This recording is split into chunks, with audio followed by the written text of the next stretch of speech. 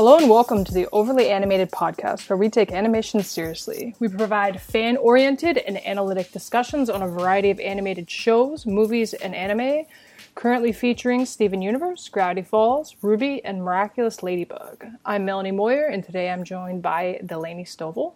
Hello. And today we're going to be discussing The Book of Life. We're just going to go through... This is one we've been meaning to do for a while, because I've been slowly, piece by piece, getting people to watch it, because it was kind of like it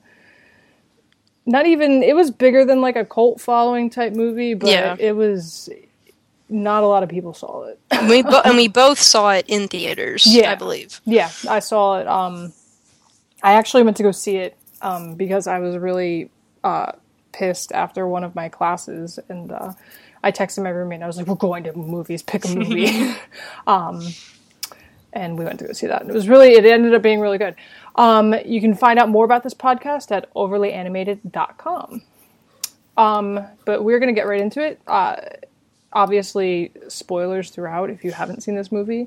If you haven't seen it, listen to the podcast if you want. Maybe it'll be advertising for the movie, because I really enjoyed the movie. Yeah, it's the best. Yeah, and if you have seen it, then soldier right on through this podcast.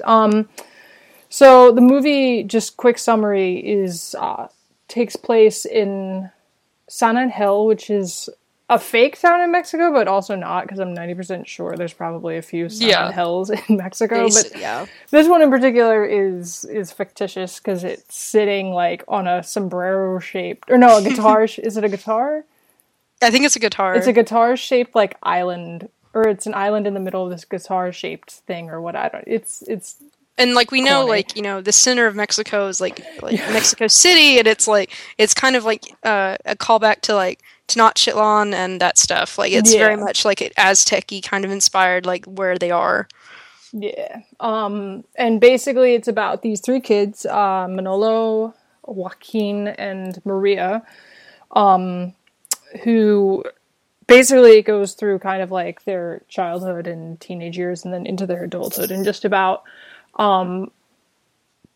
basically and I'll get more into this in a bit, but it's basically plays this kind of Mexican fairy tale. It's about essentially, they live in this little town. It's kind of be spotted with bandits, if you will. These sort of Mexican outlaws who constantly kind of plague the town, essentially. And Manolo's a bullfighter, and Maria's the daughter of the mayor, or whatever he is, the general. Yeah. And Joaquin is a war hero. And basically Manolo dies after a series of very unfortunate events. He ends up dead, and it's his journey to get back to Maria, into the land of the living, essentially. It's a lot more nuanced than that, but that was my quick summary. If Delaney wants to add anything to that. That's the movie. Yeah, no, that's about it. That's it. I'm done. Okay. This podcast's over. Three main characters. Diego Luna plays Manolo. And then there's a few kids who play younger Manolo. I guess I'll name them since I brought them up. Emile Bastien Bouffard plays young Manolo, and Joe Matthews is singing Manolo. And then Zoe Saldana, love her, is Maria Posada. And then Genesis, I should know how to pronounce this. I was almost fluent in Spanish at one point. Genesis Ochoa, I might be butchering that a little bit, plays young Maria. And then Channing Tatum plays Joaquin Mondragon, and then Elias Garza plays young Joaquin. This is a lot. Actually, I lied in the outline. I said it was basically all Latin Hispanic cast members except for Channing Tatum. There's actually a lot of people in here who aren't, because Christina Applegate plays a character as well, and so does Ice Cube. I lied. I told and Ron Perlman. I lied about that entirely. The main characters. The main characters are all Hispanic or Latin. Except for Channing Tatum. So basically all of it's a lie. Actually, don't listen to anything about that. I saw that and I was like, Yeah, no, I lied. The big thing that drew me into this, besides the fact that and I'll go into this a little bit more when we get on the topic of Dia de los Muertos, is I grew up in Arizona, like right not far from the border to Mexico. But Guillermo del Toro produced this film, which is ridiculous considering he usually is doing like weird horror films or Hellboy. Weird horror films or Hellboy. Yeah, and I think he's actually a very good friend of Jorge R. Gutierrez, who directed it and wrote it.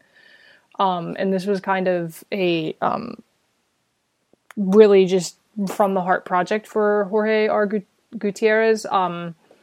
It's something that he had been trying to get out there and get made for a while, and he was getting turned down by pretty much every major animation studio there was, which is why Real FX distributed this, which is a company, I don't even know what else they've done. Yeah, not either. They do other things, I'm sure. Oh, wait. Oh, they did Freebirds. Oh, boy. So that's their other claim to fame, is Freebirds. If you saw that at Thanksgiving, I think, last year. Distributed by 20th Century Fox. Yeah, I mean, obviously I lied. The cast is not entirely Latin or Hispanic in ethnicity, except for Channing Tatum, as I wrote in the outline. But the majority of the cast is, with the exception of like Christina Applegate and Ice Cube and Ron Perlman, who's in everything that Guillermo del Toro. He's like Guillermo del Toro's Johnny Depp, essentially. Everyone in there is some either Hispanic, they're from Spanish origin, or Latin American, which I think is really, really cool considering. Unfortunately, right now, the biggest name I think you have in sort of Latin and Central American and South American representation in media is Sofia Vergara, who's kind of played up, I think, in a lot of ways as, making fun of her accent or making fun of what have you. So it's really, really cool. I mean, if you just go on the Wikipedia page and look down the names of like, if you get past Channing Tatum and Christina Applegate, you'll see all these names of people who are, and you can click on their names and see that, they're either born in these countries or they come from families where a story like this would be very important to them. And very unique to the culture. Which, in context of movies like, the new one that's coming out, it's like Gods of Egypt, and whatever that terrible movie was last year that, really, we don't cast, that whole big issue. It's really refreshing to have. Costa Waldo is supposed to be playing an Egyptian god. Yeah, what? Don't even. That's not. And Gerard Butler, come on. Really? Exactly. But then we have, and it's really great to see this not only in film in general, because we need more of this, but also to see an animated film. Yeah. Because we tend to be very ethnocentric with our animated films. Like How to Train Your Dragon, we both love How to Train Your Dragon. That's still a very Anglo-Saxon based. And it casts Anglo-Saxons as Anglo-Saxons. Yes. Yeah, and that's because I don't watch Steven Universe. Everyone's trying, and I'm trying. I'll get there eventually if Tumblr doesn't spoil everything for me. But one thing I saw in there is that pretty much a lot of the voice actors in that are various, people of color, people of visible minority. Yep. And I think the thing that happens with animation is that people think it doesn't matter because they'll say, oh, it's just a voice, so they'll cast whoever they want as these characters and not really care about that. But in something like this, I think casting people who come from a background where a story like this is important to them is super important. It's like Mulan, when the cast, with the exception of Donny Osmond and Eddie Murphy, the cast was, people who the story of Mulan would have resonated with and been important to, and who were ethnically correct with their characters and that sort of thing. So I think this is a really great example of, obviously they didn't do it all the way throughout, and there's only so much I can ask. Yeah. But it's a really great example of being able to cast a big budget, big release film with people who are not white, playing characters who are not white in an animated film. Yep. It's pretty sweet stuff. So Dia de los Muertos. So this is a super important holiday and it's super misunderstood. Yes. I spent like between the ages of like 11 and 15 in Arizona, in southern Arizona, or central to southern Arizona. And like, you know, this was a holiday that would come around just after Halloween every year.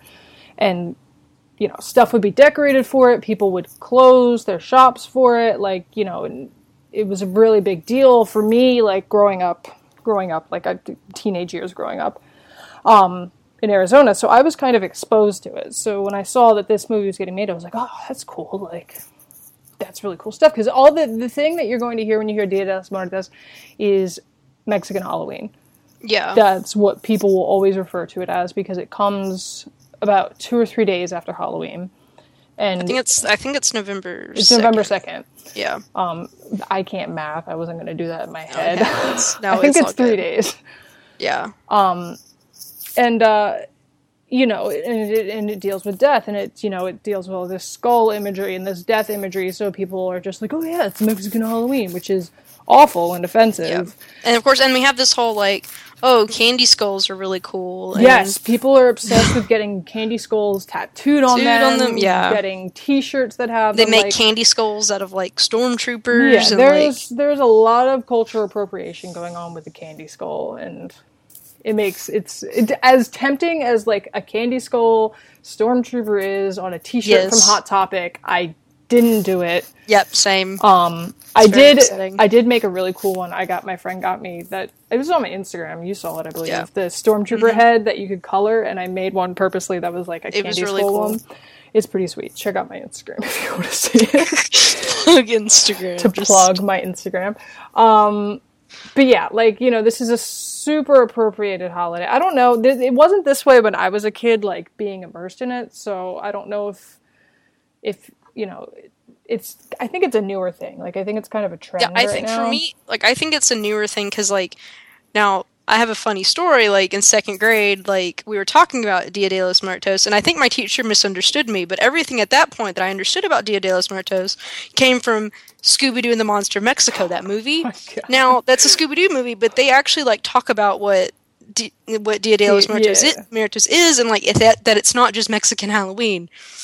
Yeah, it's not even close. Like, it doesn't need the point, you know, and this is the interesting thing about Dia de los Muertos, is it's kind of, I compare it in a lot of ways to kind of like what Beowulf is for Anglo-Saxon culture, like paganism meets Christianity. It's right at the crossroads. It's a transition work. Dia de los Muertos is like is still surviving transition holiday, like it's right in the crossroads of these indigenous paganism and Catholicism, this indigenous paganism, you know, the idea of Xibalba and the underworld and the journey to the underworld and all the things I can't pronounce because they're in Mayan and nobody can pronounce Mayan. And with, you know, Spanish Catholic imagery like La Muerta and that sort of thing, you know, it's like a perfect combination of these two cultures coming together. And it's about celebrating death. The idea is here, you know, you go to your ancestors' graves, you decorate them, but the idea isn't to mourn that these people are gone, it's to celebrate that they were once alive. Because the idea is that they can't die if you remember them. And that they, on this day, the two worlds, if you take kind of like what we would consider, you know, the plane of the living and the plane of the dead, how we kind of, this is where maybe it intersects a little bit with Halloween, because Halloween is supposed to be, okay, the dead can return to Earth, but here it's a lot more specific, because it's not just like, oh, there's ghosts walking around, the dead can return to Earth, like werewolves will run rampant. It's that if you remember your loved ones and you honor them, then you can feel them and they can return on this night to be with you. And there's and a lot of food, and you like have, and you kind of like, there's a lot of offerings are food related, and like, you know, it's the person's favorite food, and you kind of have dinner with you're spending time with these relatives who have gone on. Yeah, and it's it's very much. This is interesting because I just read a book called Scream by actually my old boss when I worked at a haunted house, Margie Kerr. There was this chapter, basically the premise of the book was that she went to various places and like scared the crap out of herself and studied it because she's a sociologist. And that was fun for her. She went to a lot of freaky places, but one of the places she went to was the forest in Japan that I'm not even going to try to pronounce. Yeah, I apologize. That they made a movie about that's horrible. Yeah, they made that crappy movie with my future wife, Natalie Dormer, yes. And Lady Gaga's future husband. Everyone's future spouses are in this movie. Yes, Taylor Kinney. But basically, that forest, it gets nicknamed Suicide Forest because a lot of people go in there and commit suicide because it's a very tranquil place. It's a very cut off from society place. And she went there and she walked off the trail because she's insane. And she sat, she found a place that she liked. She sat down and she did this sociologist exercise where she meditated on her own death in the middle of this forest because that sounds like a good idea. Wow. And something a white person would do. Yes. But she was mentioning in this chapter the way that we kind of evolved with our thoughts about death, especially in Western culture, where, and this is even today, where cultures that aren't Anglicized and that sort of thing, death is kind of considered a communal event. They'll have these giant communal funerals and there'll be these big bombastic ceremonies when these people die. And in our culture, United States specifically, we kind of sequester off death. It's a very private thing. You don't talk about it. You don't talk about when it happens. If someone's lost someone, you don't really say anything. Funerals are very private and that sort of thing. And death, and traditionally it wasn't that way for us. Our ancestors considered deaths and funerals a giant communal event for your community or society and that sort of thing. And that's what's going on here, where the people who celebrate Dia de los Muertos, still have that mentality where this isn't something to be entirely afraid of. This isn't something to sequester off. This is something we all go through and we're all going to have to do one day.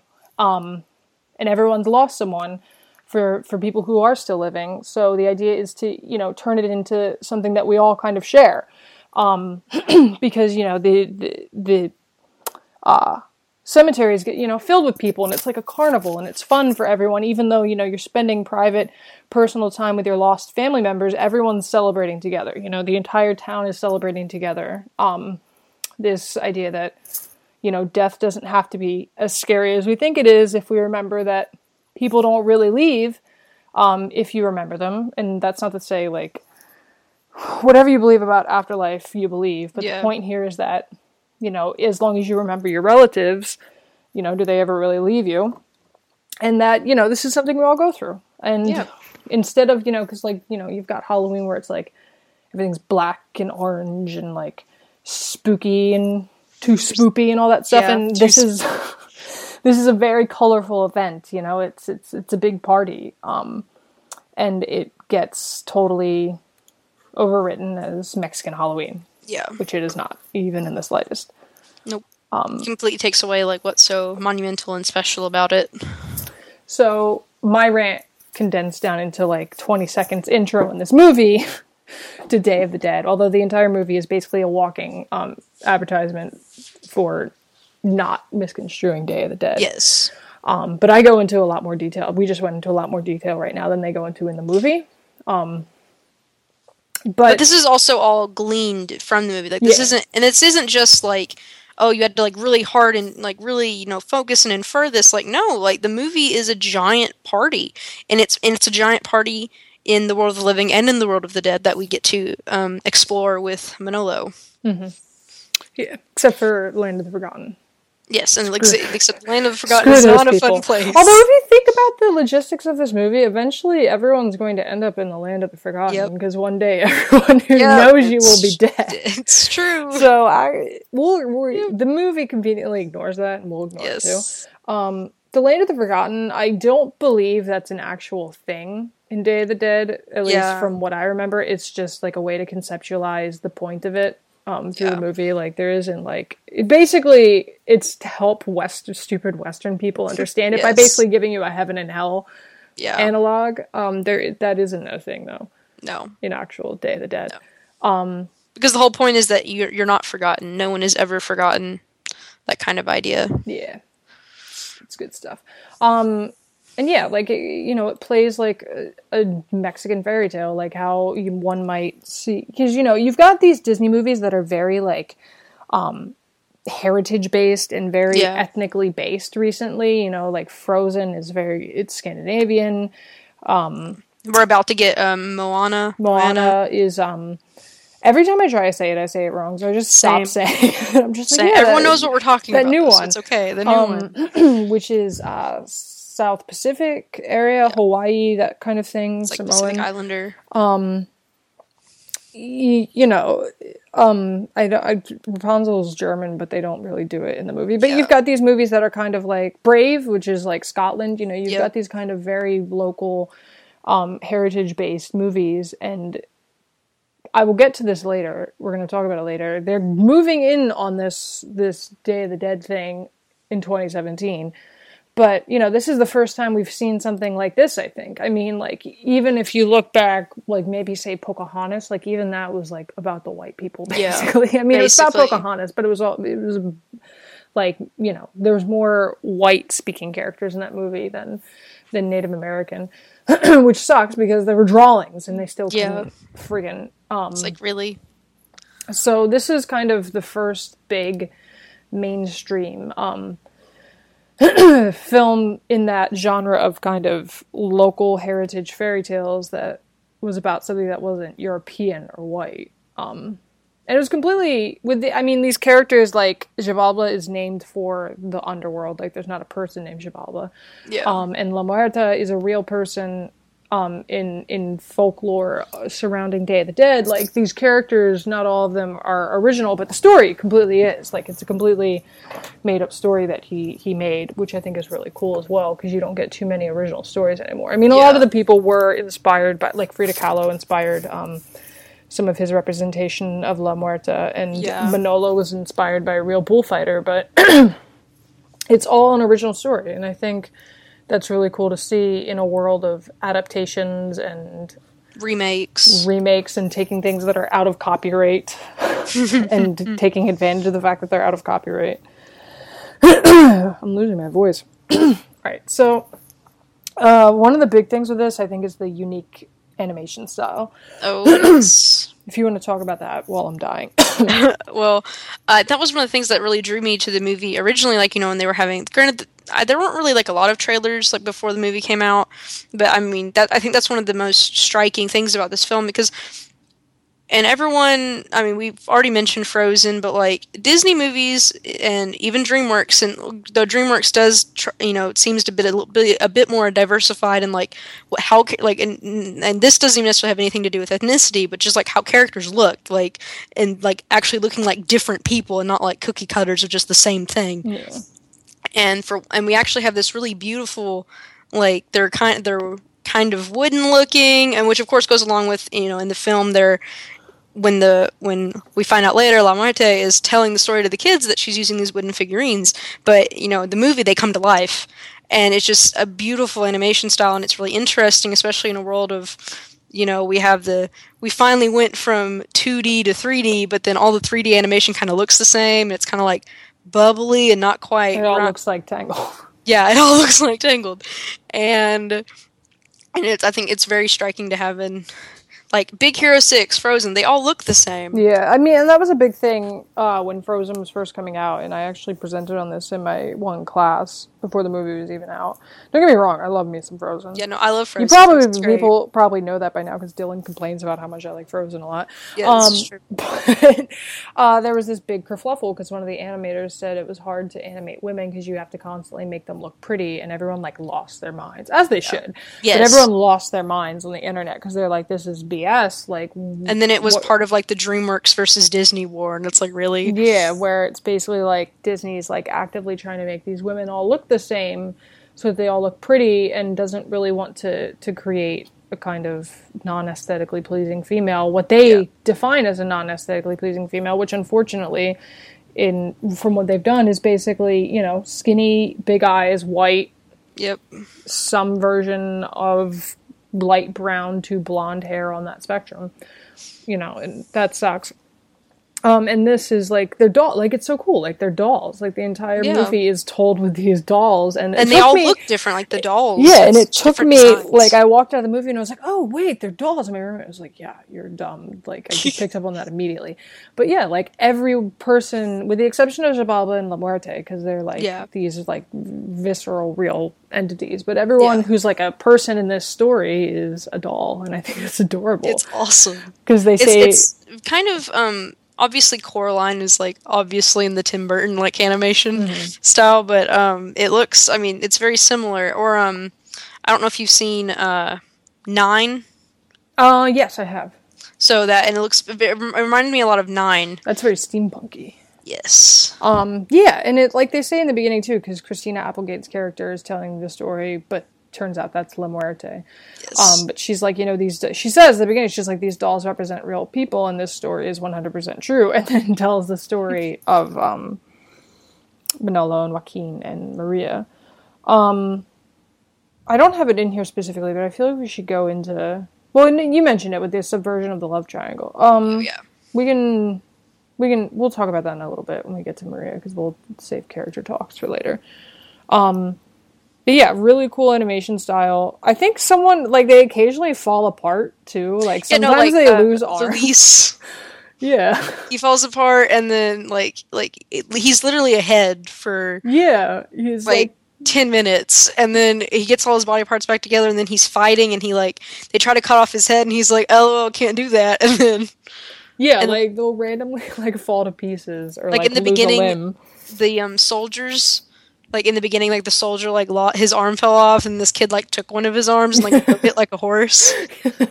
Yeah, so, little nuances like that where the film's aware. Kind of Lego movie-ish. Yeah, it breaks the fourth wall a little bit in moments where it's, kind of aware that it's, a story being told. When you've got characters, pulling off their body parts. It's pretty great. And then just snapping them back on because they're all toys, essentially, is really cool. It's a super duper unique animation style and even storytelling format, if you go that far with it, that I don't think we've seen before. At least, and I say as a wide release, because for all I know, there's some culted animated movie that did this first. And it's so inherently tied to what the story is about. It's so, the colors and the visuals, everything is just so tied to Dia de los Muertos, which that sounds like a really dumb comment, but a lot of times we get this kind of whitewashing of anything that we're talking about in general and in mainstream media, and this is just so intrinsically Hispanic and Latin American, and it's so great. Well, especially when you get to the part when Manolo dies and he wakes up in the land of the remembered, and it's this huge, crazy party. It was amazing to see in theaters. It was so cool. It was so beautiful. And I'm like, how much money did it cost you to animate this scene? Because that's the point, is death for people who celebrate Dia de los Muertos death is colorful and a party, and it's so funny because people in the U.S. and sort of European Western cultures, you wear black when someone dies and all this other stuff, and the colors. And they're having a parade. Yeah, they're having a parade and dancing and eating a bunch of food and throwing confetti and getting drunk because it's almost this strange little paradox where the point of death is to celebrate life, and it's really, really cool, and it's visually stunning to see. And I mean, even when you get to places like the Land of the Forgotten, or places that are less fancy schmancy and colorful, it's still very beautiful animation. Oh yeah, it's just gorgeous. And the way that they do the town too is kind of funny, because you'll get these shots outside the town where it does that thing where it's when you see Bikini Bottom from a distance and you see the same 3 buildings, but when you get closer, inside Bikini Bottom, you get actual buildings. It does that with the town all the time. Well, then there's the part when, the reason he brings Marie out there is to see the sunrise over, and it does the weird sparkle. Yeah. It glows. And all you can see is basically a bunch of little houses, the bullfighting stadium, and the general's palace. And it's the same 3 buildings when the town is viewed from the outside. Which is also playing into, I guess, the animation style of them being a toy doll set or something like that. Just basically the animation's gorgeous and so unique. If nothing else about this movie appeals to you, like it looks very pretty, so cool and so pretty. It's such an experience just to watch. Yeah. The other thing the film does is it's kind of like an unconventional musical because it's not really a musical. Like nobody's singing in context. Like it's mostly Manolo like whips out his guitar. He's that guy. Yeah, he's that guy who pulls out his guitar and sings Wonderwall. Anyway, you've been waiting my entire to say life. That officially on a podcast. Yes. Anyway, here's Wonderwall is basically Manolo in a nutshell because he's constantly singing, and that's the point. Is that he wants to be a musician. He wants to be a guitarista, as they call it, instead of being a bullfighter. A matador. Which is another thing. I guess we'll towards the end we'll talk about kind of like the characters as a whole themselves, and that's one thing that will probably come up with Manolo's character and the way his family's characterized. But yeah, he wants to be a guitarista, so he like plays all these random songs and then like gets drunk with his like friends and they play music in the streets. Like it's great, but he's like the first song is I Will Wait. A mariachi version of I Will Wait by Mumford & Sons that he plays, which is... I have the soundtrack because it's so good. Like, it's a really good soundtrack. Yeah, and he plays, like, this crazy mariachi version of I Will Wait, and it's really cute because he starts out as a kid, and then he, like, goes into adult, and he's like, I will wait. And it's so great. Then there's Creep by Radiohead. Which is... Because we were, like, watching the movie, my roommate was like, is that Creep by Radiohead? Is he about to sing Creep by Radiohead? And I was like, God, I hope so. And that's what happened. Yeah, it's kind of like Moulin Rouge, where because with Moulin Rouge, if you've ever seen it, Ewan McGregor's character is supposed to be this like amazing poet and writer.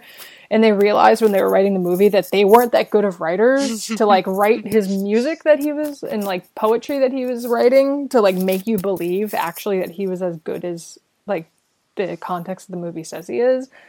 So they just like took songs and said, okay, like I forget the term for it, and I can never pronounce it when you take songs and put them out of like historical context, like out like they're used before they were actually written. There's like anachronisms. Yeah, anachronism. It's something I can never pronounce right, so I just never say it. But it's basically that anachronisms, like with music, because like he's writes the Beatles and like Phil Collins and stuff like that. So that's kind of what is happening here, is like to get us to believe that Manolo is like got this like singer's heart and is like such a poet. There is an original song. Yeah, there is an original song that comes up towards the end, but like they have him sing I Will Wait by Mumford & Sons, Creep by Radiohead, which I just love saying that. I think he sings Maria an original song at the balcony. I believe that's an original song. Yeah. So there's two. There's two original songs. He sings Can't Help Falling in Love by Elvis Presley. Yeah. It's pretty good.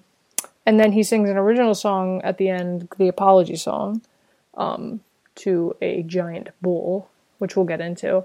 Just quite possibly one of the best songs in any movie ever. Yeah. So it's actually kind of cool the way they blend like pre-existing music with original stuff. And they do it kind of seamlessly. But yeah, like it's a musical, but it's not really a musical because he's like the only one singing. Oh, and at the end, they sing that song. Friggin', what's it called? I can't even remember it. I don't know. Us the Duo does the song though. Yeah, I can't. Like, I literally watched it like 4 hours ago, and I don't know. Yeah, that's how it's like a whatever. He sings another song that's not his at the end. Yeah. And that's the only other time. It's a duet. Yeah, because that's the only other time someone who's not him is singing. Yep. Yeah, because they make all the music like is basically just him whipping out his guitar and playing, as opposed to like someone singing a ballad. Like no one's singing "Let It Go" or anything like that, which I think is kind of cool and super fitting. And it's kind of like eclectic and kind of like very indie to do something like that. It's kind of old school too. Like you were talking about Moulin Rouge and like how this is something I think we've seen before, not necessarily in animation, but like done in like previous films. Mm-hmm. And to bring it back into animation, I think is really neat, and it definitely indie and different, and it's just a nice callback, and especially with just such a unique animation style, like it all just works so well. Yeah, it's something that fits only with this movie. Yeah. Like, if someone else tried to do it, I would have been like, I don't want to hear you sing Creep by Radiohead. Yeah. It just fits so well in this movie. And it's interesting because Creep, that song, is like historically like not something that they ever let people use in films. Like they're very stingy about that. And Guillermo del Toro even told Gutierrez that he tried to get it to use it in Hellboy, and he was like, they're not going to let you use it. Like, I don't even know why you're asking. And he asked anyway, and they said yes, because they loved the story, and they loved the way that they were using the song within the story, because they were like, that's what this song's about. It's about some weird teenage kid who feels like a freak in wherever he lives. So yeah, you can use our song. So it's a nice little thing that happens. So clearly, I mean, if Radiohead thinks this movie's cool, everyone should think this movie's cool, obviously. Radiohead liked it enough to give them permission to use a song that they never let anyone use. So clearly. I guess we'll do this now, although we could skip... I guess we'll talk about characters and then do the comparison at the end. So, the first thing to get into this, I guess, is Maria a good character for girls?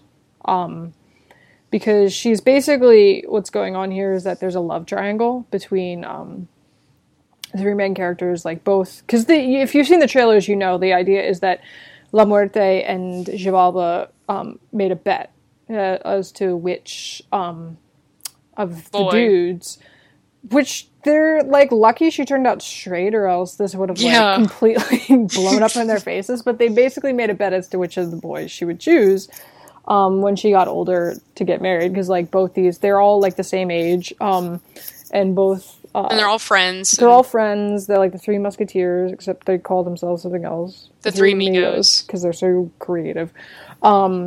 And Joaquin and Manolo are both like have these major crushes on Maria and try and woo her in like their own specific ways. Like Joaquin's very brawny, like he's basically the quarterback friend of like the geek, essentially, and he tries to like lift weights in front of her and does all these impressive things. And Manolo's like that like soft poet kid, like artist type who's like a tortured like artistic soul who tries to woo her with music and gives her a pet pig at one point because it's awesome. So cute. And they make a bet, and La Muerte chooses Manolo and Xibalba chooses Joaquin, but he cheats.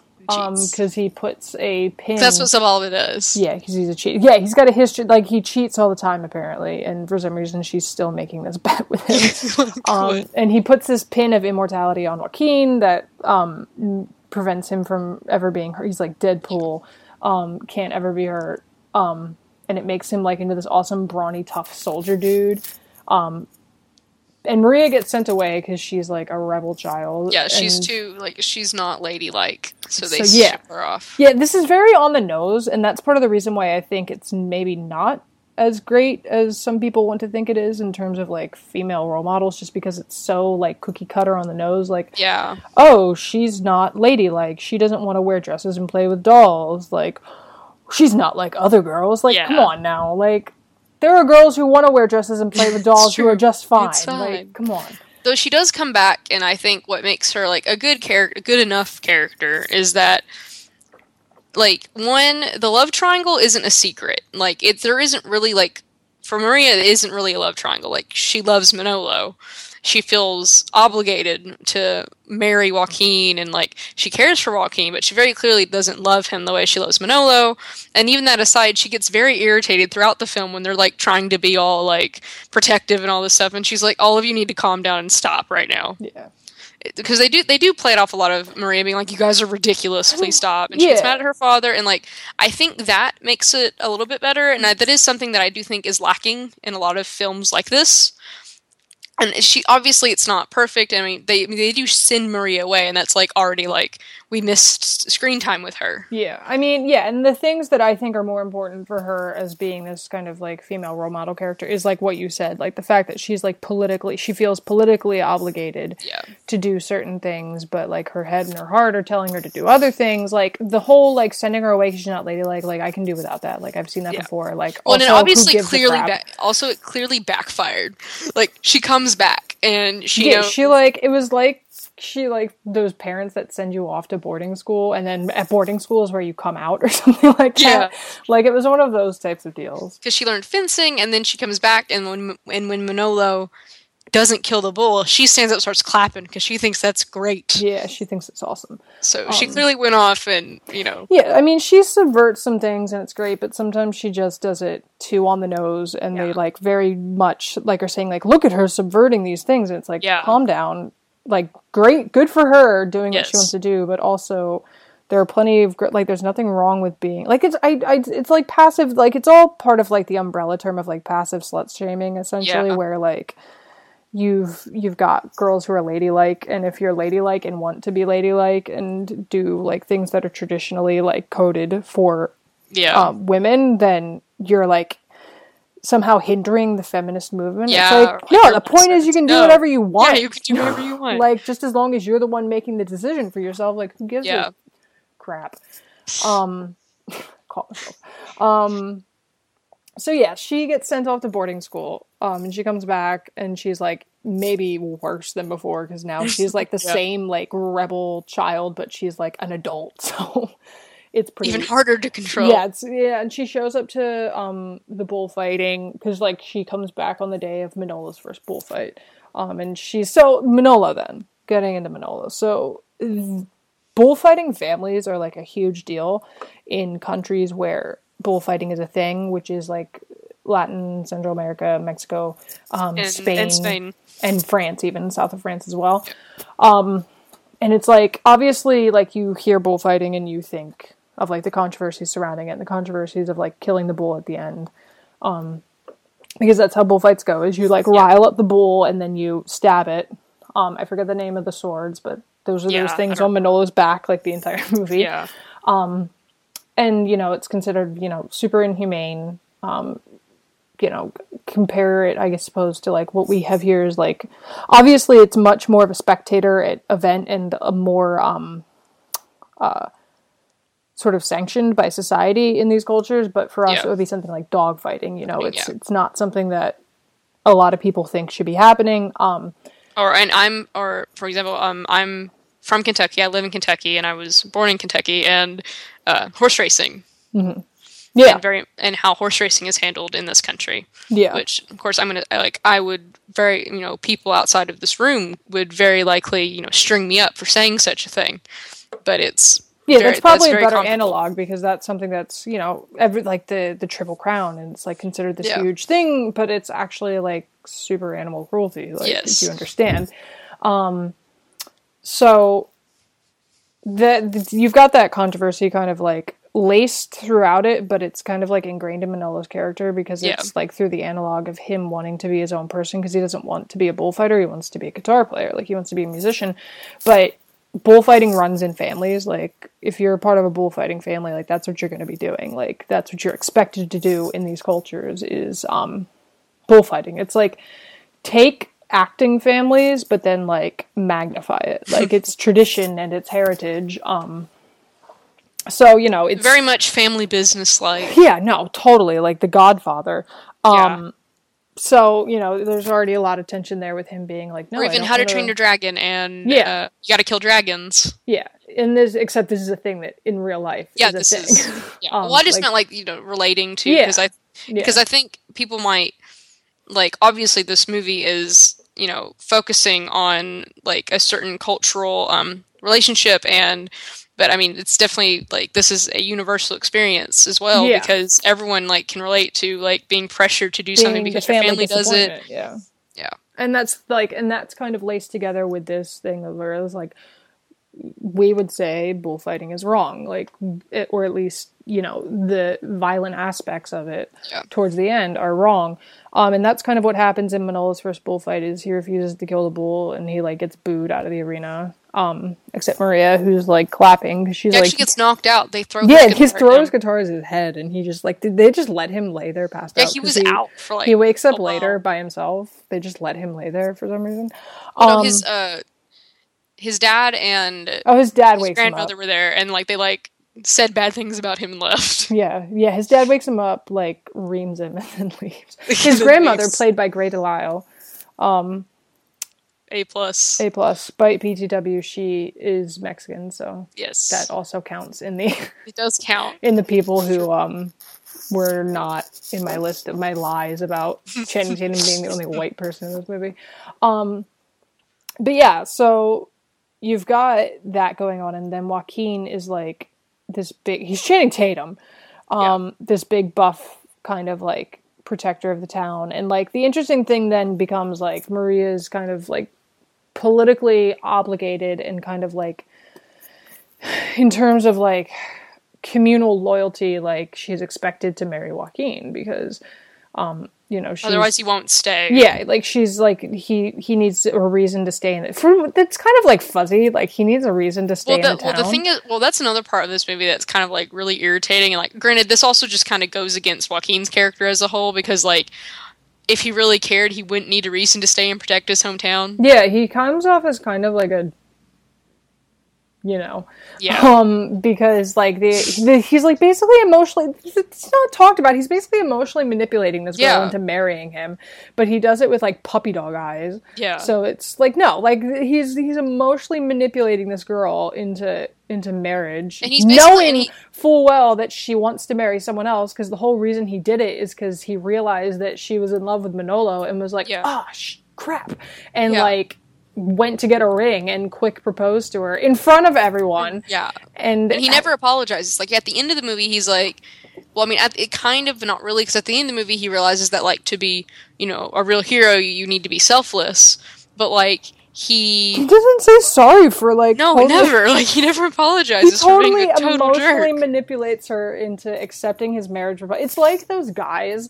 who propose their girlfriends on camera, like, in a baseball stadium. Imagine that, but, like, basically saying, if you don't marry me, like, I'm not going to stay here and protect the town and you're all going to die. Like, that's never, like, something that the movie, like, talks about or presents, even though it's clearly what happens.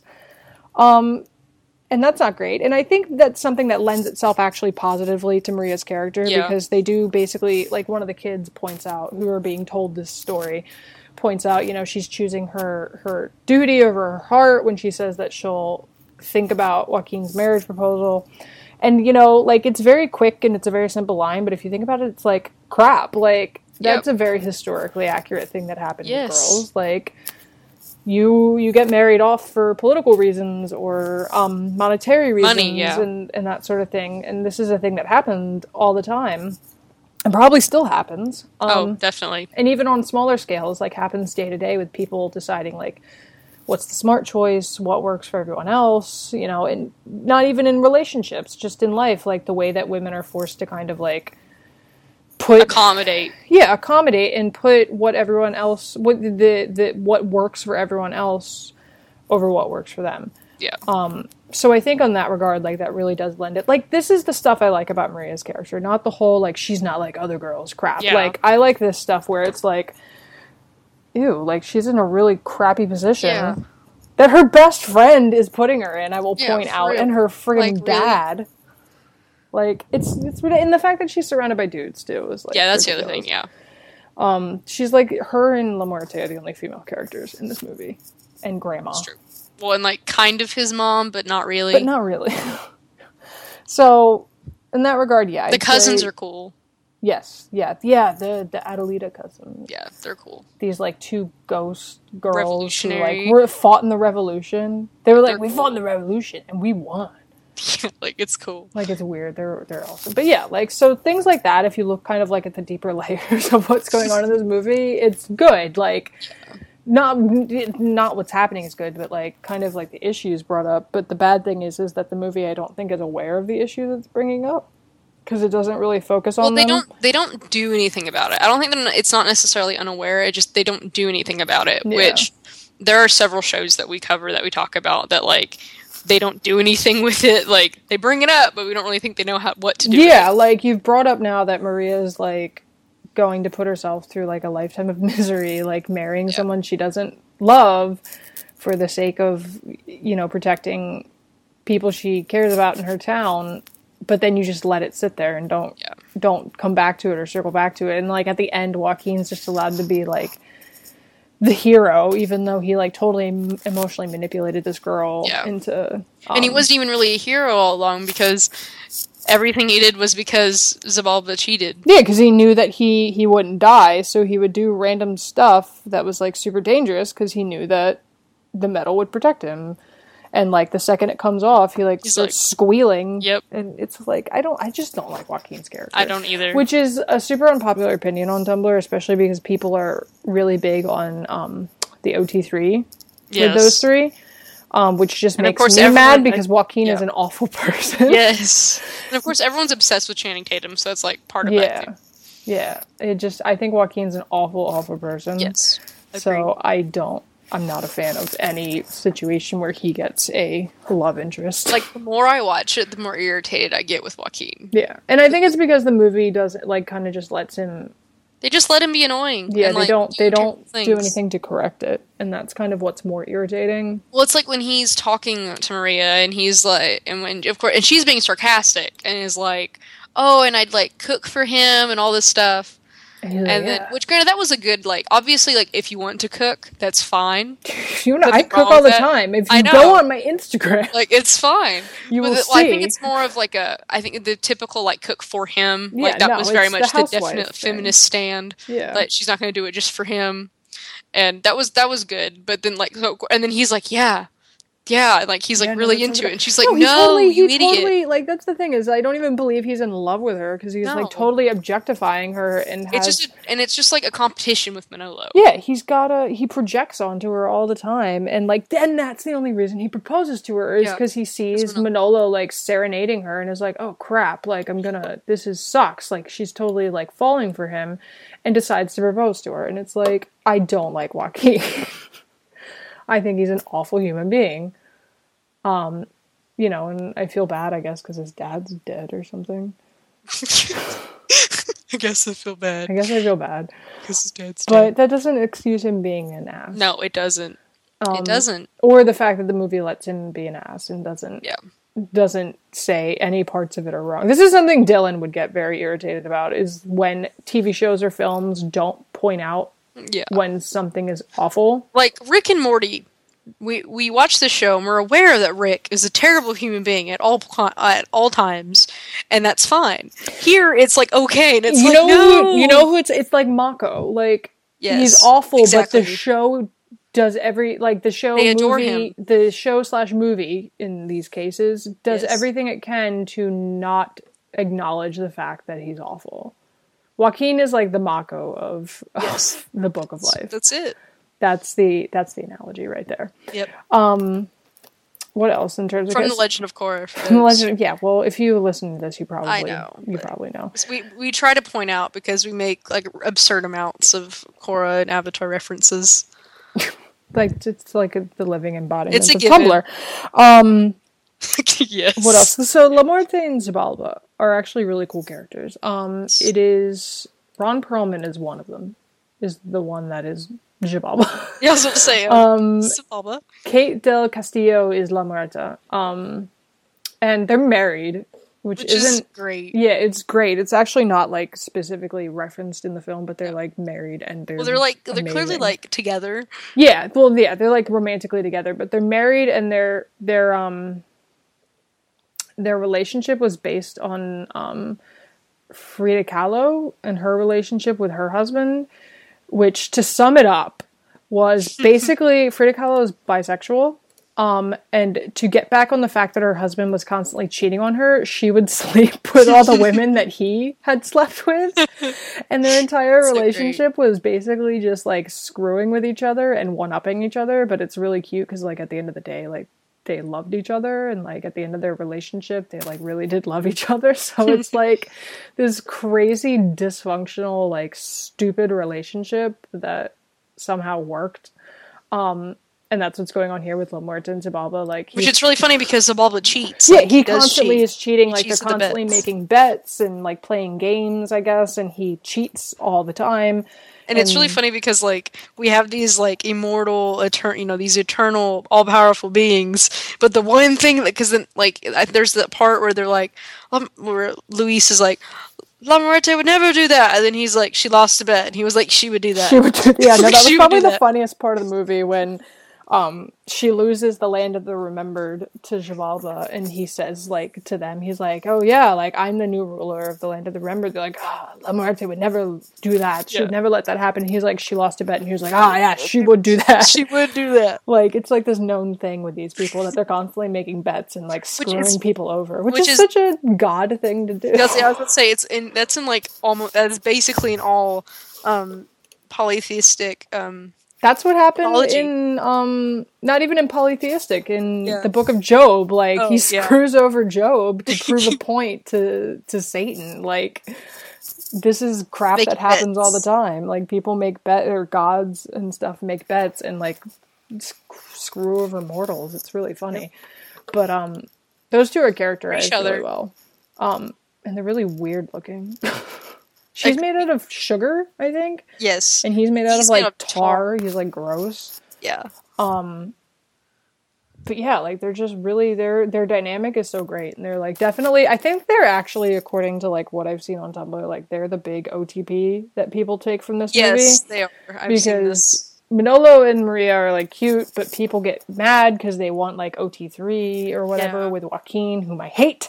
But everyone kind of agrees that Xibalba and La Muerte are, like, perfect. A+, they're the best. They're great. Their whole relationship and dynamic is just fantastic. And it's ridiculous to be able to say that two animated, like, figures on a computer have chemistry. But they do. But they do.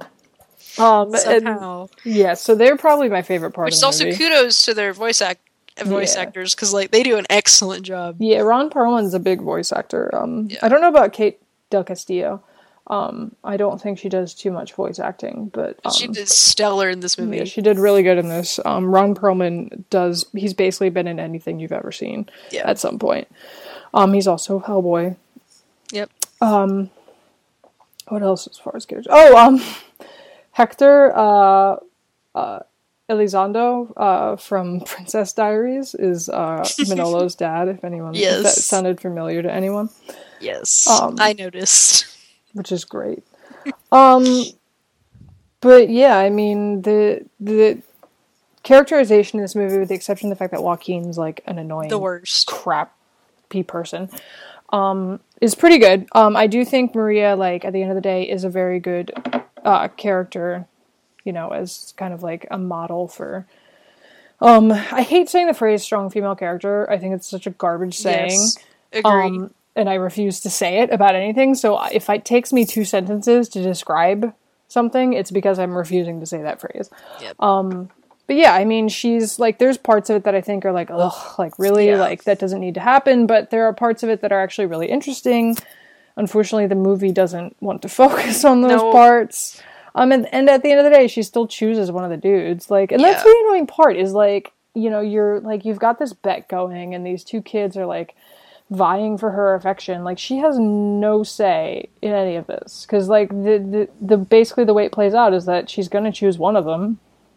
Well, I think the movie does do a lot to show Maria's agency, in that, like, you know, well, she does make the decision to marry Joaquin to save the town, but I do think, like, I think at every moment these are shown to be Maria's decisions, and obviously we don't like the decisions, but I do think Maria maintains her agency throughout the film, which I think is obviously I would prefer that some of the things that happened didn't happen, but I do think she does maintain her agency. Yeah, I mean, and she does do that. Like, all these things are her choices. And the movie's aware that sometimes they're crappy choices, and she has to do it. But yeah, I mean, she's the one who makes the decision to marry Joaquin. She's the one who decides to like push Manolo out of the way when the snake attacks.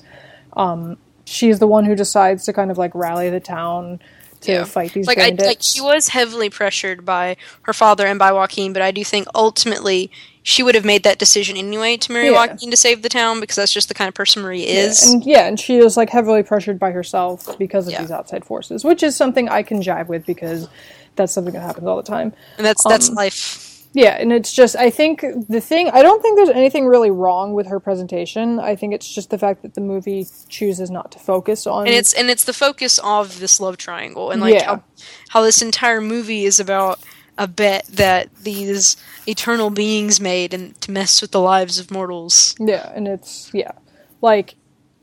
about her in context of these two dudes, not necessarily about her, which is unfortunate. Which, granted, obviously, like, Manolo dies because of the bet and all this stuff happens, but, like, it did happen that, like, they didn't really have as much... They didn't intervene as much as, like, if we were watching, like, a Greek, like, base anything. Like, they weren't really as involved. They just let it happen. Well, and that was part of the bet, too, as La Muerte said if she wins, Xibalba would stop interfering with the affairs of man, so... It's, like, a thing, I guess, that they do, and she's trying to, like, get him to knock it off. Yeah, but no. Yeah, I mean, so ultimately not, from a feminist perspective, obviously it could do way more. Yes. But it's not awful, and it just would have been nice if some of the more complex issues that arise from her agency or lack of agency or people trying to steal her agency was focused on, but obviously Manolo's our main character, so that's who we're going to focus on, and that's who we're going to root for. That's true. So...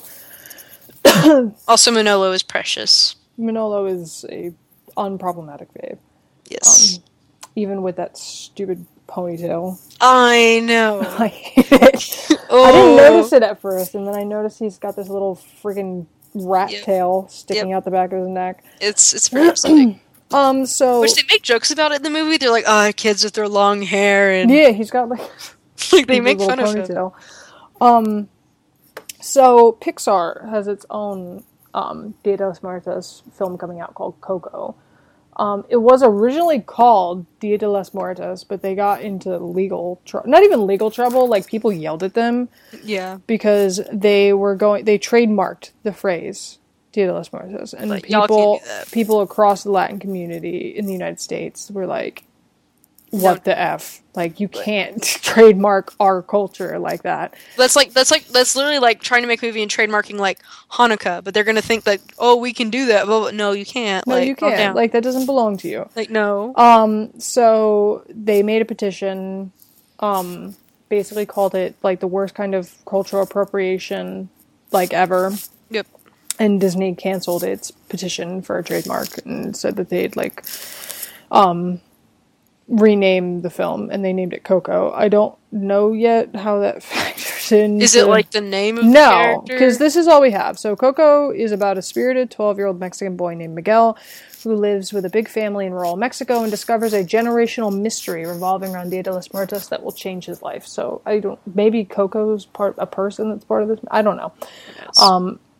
But it could literally be about chocolate. We don't know. Yeah, there's not much to know about this movie. It's coming out in 2017.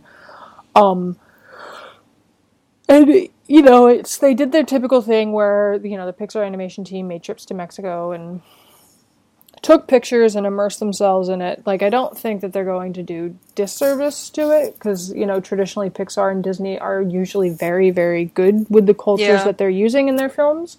They use traditional music, traditional architecture in their designs, traditional clothing. That being said, that's all when they're using Western and European cultures. Like, this is the first time that they're doing something like this with a non-white culture.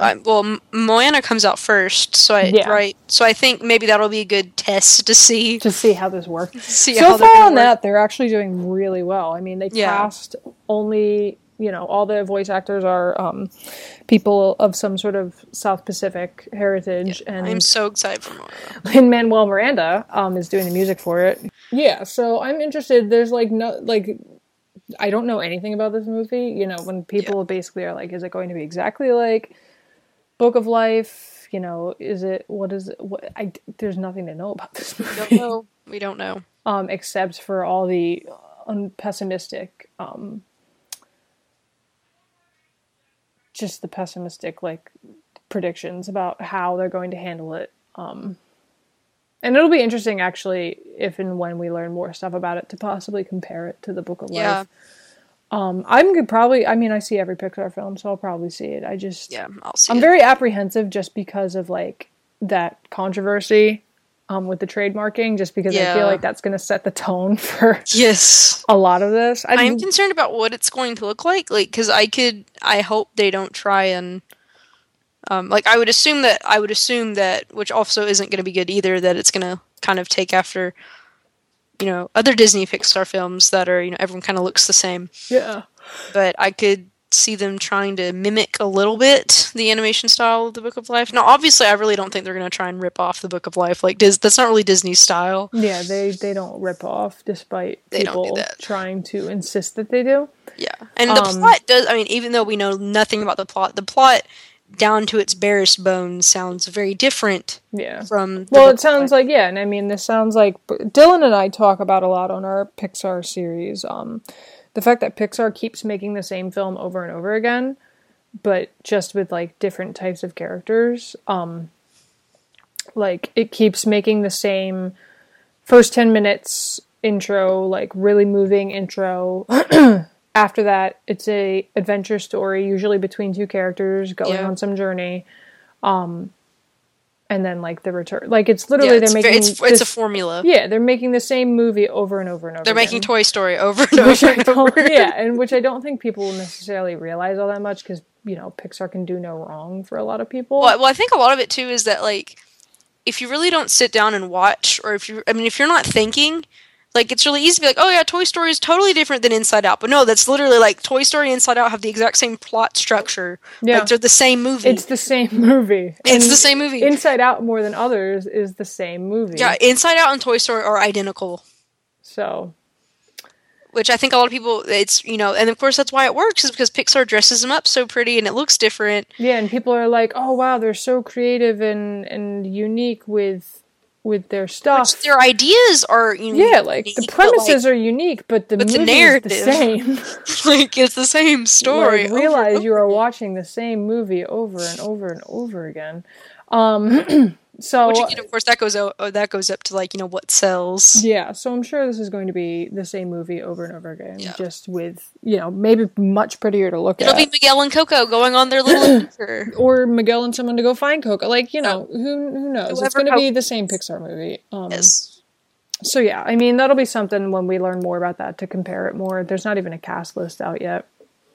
I think they kind of learned from their mistake when it comes to releasing two Pixar movies in the same year, that usually one ends up being the B movie. Not the B movie, but I know. The letter B. I had to laugh. We should watch the B movie and do. We not covered the B movie. We should do another drunk podcast. I'm going to tell Dylan, drunk podcast B movie. I think we've had this discussion before, and Dylan's game for it. We just haven't done it. Just typing it out. I'm typing it out right now. This is live. All right. So yeah, okay. Wrapping up then, Book of Life, some people I know specifically, I won't name names, didn't like it. Other people thought it was fantastic. Go see it. Oh, gosh darn it. Yes. Sorry, this is what happens when I try and type and podcast at the same time. Speaking and typing at the same time. I've never seen it. That's the point, Dylan. Anyway, go see it if you haven't already seen it and have had it entirely spoiled for you by listening to this podcast. If you're someone who has seen it and, wasn't a big fan of it, maybe, watch it again with some of the stuff in mind that we talked about. We obviously are very pro Book of Life, but I've shown this movie to so many people, which is a testament to how much I love it, because the only other things that I share are like Avatar and Korra, and like this movie is incredible. Yeah, and I'm also not blind to the fact that it does have some pitfalls. Yeah, like it's not perfect, but it does a lot of things right. Yeah, it does more things right than it stumbles. So, keep that in mind. Maybe if you're going back to watch it, and if you agree with us, good for you. Feel free to tell us, or if there's stuff that you think we didn't cover. Yeah. Let us know. Find out all the info on this podcast at overlyanimated.com. Support us via support us. Support us. It's for the record, for context, it's kind of late and we're tired. Support us. Support us via Patreon at patreon.com/overlyanimated. Thank you to our current patrons, Shayna, Mitch, Cordell, Beatrice, Nate, Andy, Jamie, Rachel. I'm not going to say them as fast as Dylan. No, who are Hey Nah, Fever Mitch, Cordell University, Beatrix Lestrange, Buzz Lightyear, Mailman. Why is it Mailman? And Rachel Rose. Because it's Steven Universe. You don't know, right? You don't know yet. I'm out of the loop. Delaney, where can we find you on social media? I am on Tumblr at Guru Korosami. I'm going to plug my Instagram. Delbury S. It might just be Delbury. I don't know. Yeah, the Flyers kick the Devil's butts. Anyway. Yes. And then my Twitter is also Delbury S. Nice. And you can find me at Melmoy on basically everything except Tumblr, where I am Melmoy, because I stole my own name for myself and I don't remember the login to the actual really Melmoy account. So, don't go to that one. That one hasn't been updated in years. Go to themelmoy.tumblr.com. But I'm Melmoy on Twitter, and since I plug so much Instagram, I'm Melmoy on Instagram as well. I'm also Melmoy on Snapchat. I'm also Delbury on Snapchat. But I probably won't ever snap you. And I don't put up stories, so there's no point in following me. I don't put up stories, but I will snap you. So yeah, I don't know. I don't really keep up with what you guys regularly are talking about. I see it sometimes. So if you want to talk about that, if you know of any coming up, any episodes or... Coming up, Dylan, what you can expect next from Overly Animated, continuing coverage of Gravity Falls. Oh, yeah. And another RWBY discussion where we will talk about the season as a whole, and I have to compile my list, because Dylan is like, my list is done, so now I have to compile my list of Volume 3, because Dylan hates me. So that's what you have to look forward to. Dylan is obsessed with lists, and he tiers his lists. He's very methodical. And if you don't Which do your is list weird right, that he doesn't like BuzzFeed, because it's literally all lists. Yeah, and he hates BuzzFeed. It makes no sense. But yeah, so check those out. They're coming up. Not sure when. Yeah, we're not. But it'll be in the coming weeks. Yeah. Possibly one this week. Possibly both of them this week. Yeah. Find out. Dylan and I at some point might do another Pixar movie. I think we were talking about doing Finding Nemo next. When we did The Good Dinosaur. It's nice to see that. I'm not sure if there's Delaney and I might do another one for How to Train Your Dragon. I think we were discussing, or Star Wars. I have to get in on the Star Wars Rebels with Dylan as well. So I need to get caught up on Star Wars Rebels. There's some stuff, but there's stuff. Just pay attention, love it, listen to it. Just keep subscribed, and you'll know all about it. And know it. So I have been your main host, I guess, for this one, Melanie Moyer, and also been with Delaney Stovall. Still working on that.